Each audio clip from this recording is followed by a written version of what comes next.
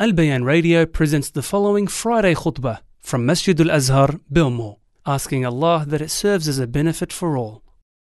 إن الحمد لله نحمده ونستعينه ونستغفره ونعوذ بالله من شرور أنفسنا وسيئات أعمالنا من يهده الله فلا مضل له ومن يضلل فلا هادي له وأشهد أن لا إله إلا الله وحده لا شريك له وأشهد أن محمدا عبده ورسوله يا أيها الذين آمنوا اتقوا الله حق تقاته ولا تموتن إلا وأنتم مسلمون يا أيها الناس اتقوا ربكم الذي خلقكم من نفس واحدة وخلق منها زوجها وبث منهما رجالا كثيرا ونساء واتقوا الله الذي تساءلون به والأرحام إن الله كان عليكم رقيبا يا أيها الذين آمنوا اتقوا الله وقولوا قولا سديدا يصلح لكم أعمالكم ويغفر لكم ذنوبكم ومن يطع الله ورسوله فقد فاز فوزا عظيما أما بعد فإن أصدق الحديث كتاب الله وخير الهدي هدي محمد صلى الله عليه وسلم وشر الأمور محدثاتها وكل محدثة بدعة وكل بدعة ضلالة وكل ضلالة في النار. عباد الله، كان النبي صلى الله عليه وسلم مما يدعو به في صلاته كما روى ذلك عنه عمار بن ياسر رضي الله تعالى عنه أن النبي صلى الله عليه وسلم كان يقول: اللهم بعلمك الغيب وقدرتك على الخلق أحيني ما علمت الحياة خيرا لي وتوفني إذا كانت الوفاة خيرا لي.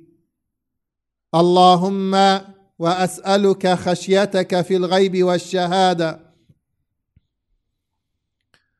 وكلمة الحق في الرضا والغضب والقصد في الغنى والفقر، وأسألك نعيما لا ينفد وقرة عين لا تنقطع، وأسألك الرضا بعد القضاء، وأسألك برد العيش بعد الموت، وأسألك لذة النظر إلى وجهك والشوق إلى لقائك في غير ضراء مضرة ولا فتنة مضلة. هذا الحديث العظيم كما ذكر العلماء اشتمل على كثير من الفوائد الجليلة. هذا الحديث وهذا الدعاء ابتدأه النبي صلى الله عليه وسلم: اللهم بعلمك الغيب وقدرتك على الخلق أحيني ما علمت الحياة خيرا لي وتوفني إذا كانت الوفاة خيرا لي. على العبد أن يعلم أن الأمور بيد الله سبحانه وتعالى، وأنه لا يعلم ما في المستقبل إلا الله سبحانه وتعالى، وعليه أن يتوسل بهاتين الصفتين الجليلتين في سؤاله ربه سبحانه وتعالى، أن يتوسل إلى الله بعلمه وأن يتوسل إلى الله بقدرته. وهذا يا عباد الله من سعادة العبد أن يوفق العبد لذلك، أن يسأل الله سبحانه وتعالى وأن يستخيره في أموره كلها. فقد ذكر العلماء رحمهم الله أن من سعادة العبد أمرين: الأول الاستخارة، والأمر الثاني الرضا بعد وقوع المقدور. إذن الاستخارة قبل الإقدام على الأمر، والأمر الثاني الرضا بعد وقوع المقدور، وهذا ما اشتمل عليه هذا الحديث. يا عباد الله، كان أهل الجاهلية من شأنهم وأمرهم أنهم يستخيرون، ولكن من كانوا يستخيرون كيف كانوا يطلبون الخير في أمورهم؟ كانوا يستخيرون إما بالأزلام وإما بالتطير. فإذا هم واحدهم بالأمر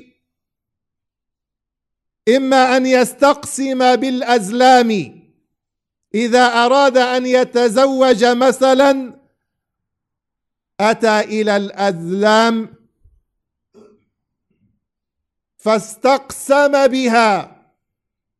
والأزلام يا عباد الله هي عبارة عن أقداح، عن 3 أقداح، أحدها مكتوب عليه افعل، والثاني لا تفعل، والثالث لم يكتب عليه شيء. فإذا خرج القدح افعل أقدم على الزواج، وإذا خرج القدح الذي فيه لا تفعل لم يقدم على الزواج، وإذا خرج القدح الثالث أعاد الاستقسام بالأزلام. أو كانوا يتطيرون، فكان يأتي إلى الطير فيرميه بحجر، فإذا ما طار إلى جهة اليمين تيمن، وإذا ما طار إلى جهة الشمال تشاءم. فجاء الإسلام وأغناهم عن هذا الشرك، وعلق الناس بالله سبحانه وتعالى، وشرع لهم الاستخارة في الأمور كلها. فقال النبي صلى الله عليه وسلم: إذا هم أحدكم بالأمر فليركع ركعتين من غير الفريضة، ثم ليقل: اللهم إني أستخيرك بعلمك وأستقدرك بقدرتك وأسألك من فضلك العظيم، فإنك تقدر ولا أقدر وتعلم ولا أعلم. اللهم إن كنت تعلم أن هذا الأمر خير لي في ديني ومعاشي وعاقبة أمري، أو قال عاجل أمري وآجله، فاقدره لي ويسره لي. وإن كنت تعلم أن هذا الأمر شر لي في ديني ومعاشي وعاقبة أمري، أو قال عاجل أمري وآجله، فاصرفه عني واصرفني عنه، واقدر لي الخير حيث كان، ثم ردني به. إذن جاء الإسلام ليعلق الناس بربهم بدل تعلقهم بالحجارة والأصنام والأوثان. اللهم بعلمك الغيب وقدرتك على الخلق أحيني ما علمت الحياة خيرا لي، وتوفني إذا كانت الوفاة خيرا لي. قال العلماء يا عباد الله أن ما يطلبه العبد من ربه صنفان: صنف هو خير محض،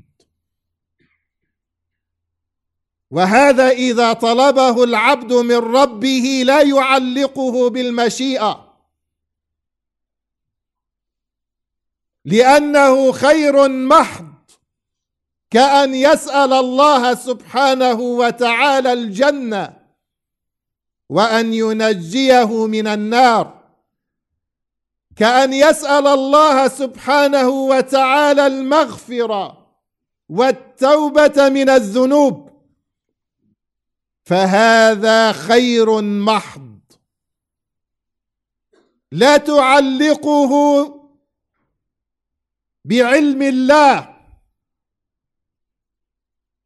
ولا بمشيئة الله.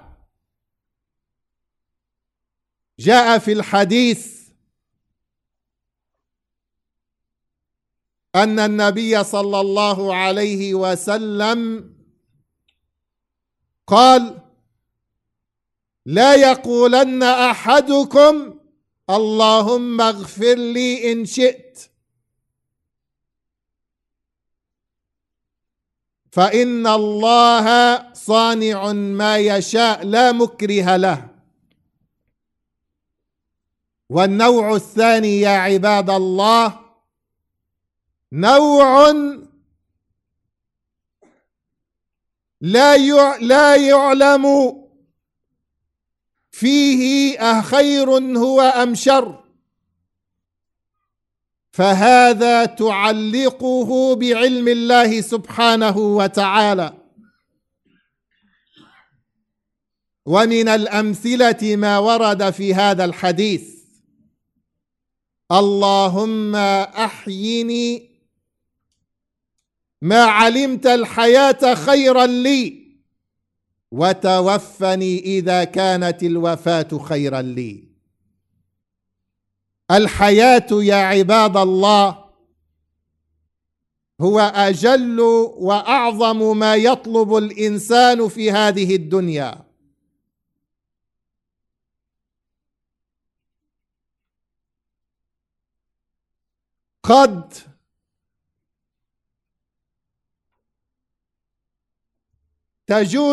قد يجود الإنسان بماله، قد يجود الإنسان بماله، لكن يصعب عليه أن يجود بحياته. فهذه الحياة قد تكون خيرا للإنسان وقد تكون شرا للإنسان. تكون خيرا للإنسان إذا ملأها بطاعة الله وبالإقبال على الله وبتسخيرها في خدمة دين الله، وتكون شرا للإنسان إذا كان صاحبها بعيدا عن الله، إذا ملأها بمعصية الله، إذا سخرها للدنيا، فتكون شرا له. فالأول بالنسبة له الحياة خير له، والثاني بالنسبة له الحياة شر له.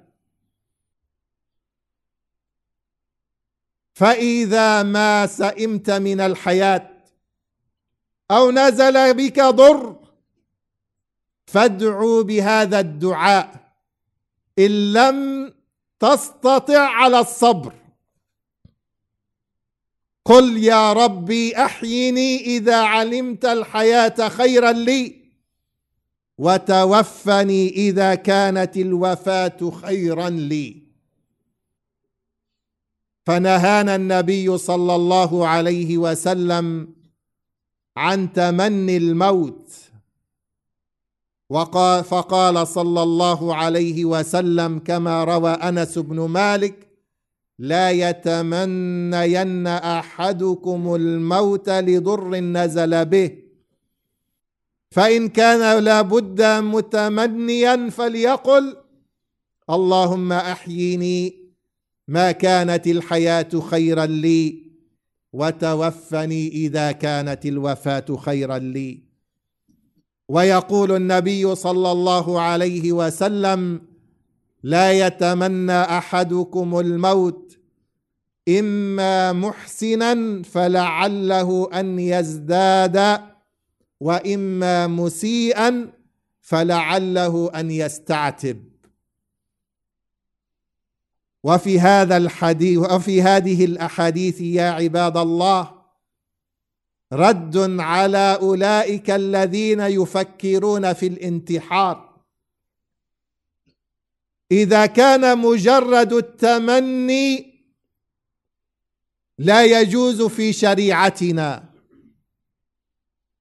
مجرد تمني الموت لا يجوز، فكيف بالإقبال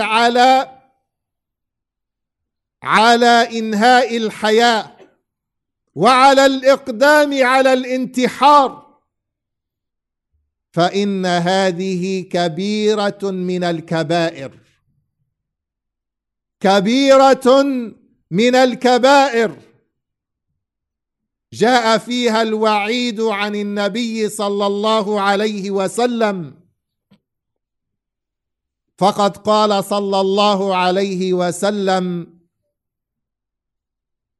من قتل نفسه بحديدة فحديدته في يده يتوجأ بها في بطنه في نار جهنم خالدا مخلدا فيها أبدا. ومن تحسى سما فقتل نفسه فهو في نار جهنم يتحساه خالدا مخلدا فيها أبدا. ومن تردى من جبل فقتل نفسه فهو في جهنم يتردى خالدا مخلدا فيها أبدا. فعلى المسلم أن يصبر على الضراء، أن يصبر على الابتلاء، فما خلقه الله سبحانه وتعالى وأوجده في هذه الدنيا إلا للابتلاء. خلقنا الله سبحانه وتعالى يا عباد الله ليعلم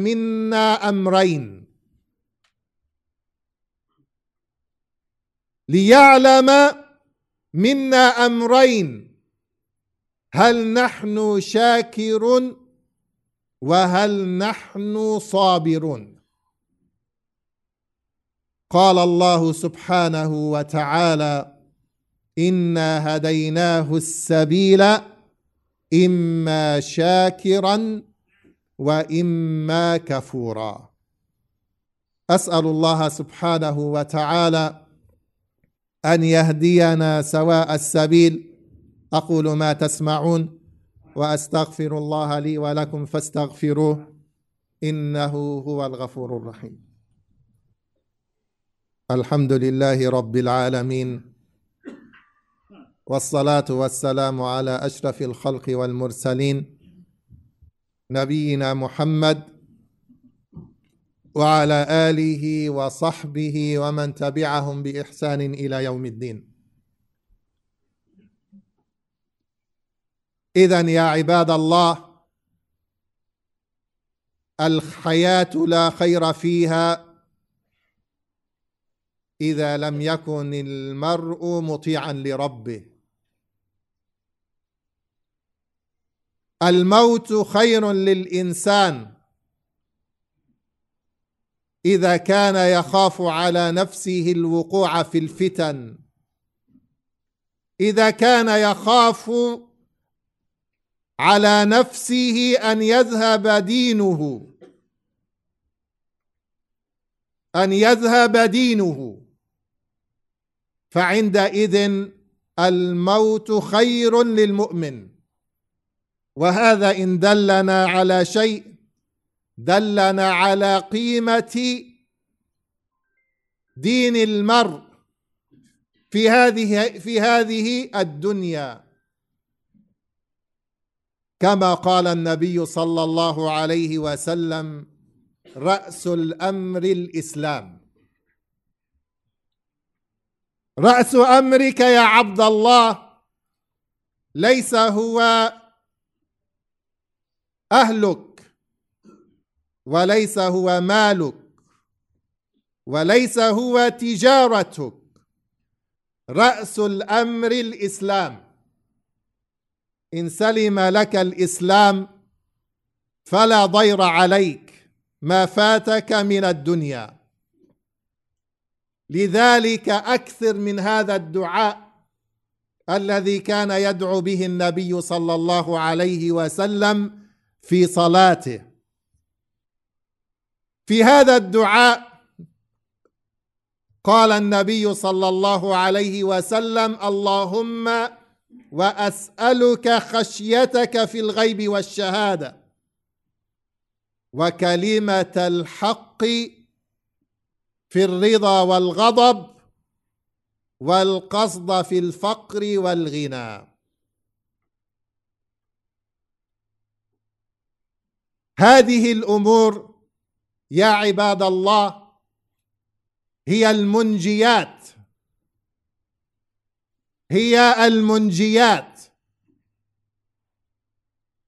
لأنه جاء في حديث آخر يقول فيه النبي صلى الله عليه وسلم: 3 مهلكات و3 منجيات. 3 مهلكات: شح مطاع، وهوى متبع، وإعجاب المرء بنفسه. ويقابلها 3 منجيات: خشية الله في السر والعلن، وكلمة الحق في الغضب والرضا، والقصد في الفقر والغنى. فعلى الإنسان إذن أن يتفقه في هذين الأمرين، فيحذر المهلكات ويتبع المنجيات.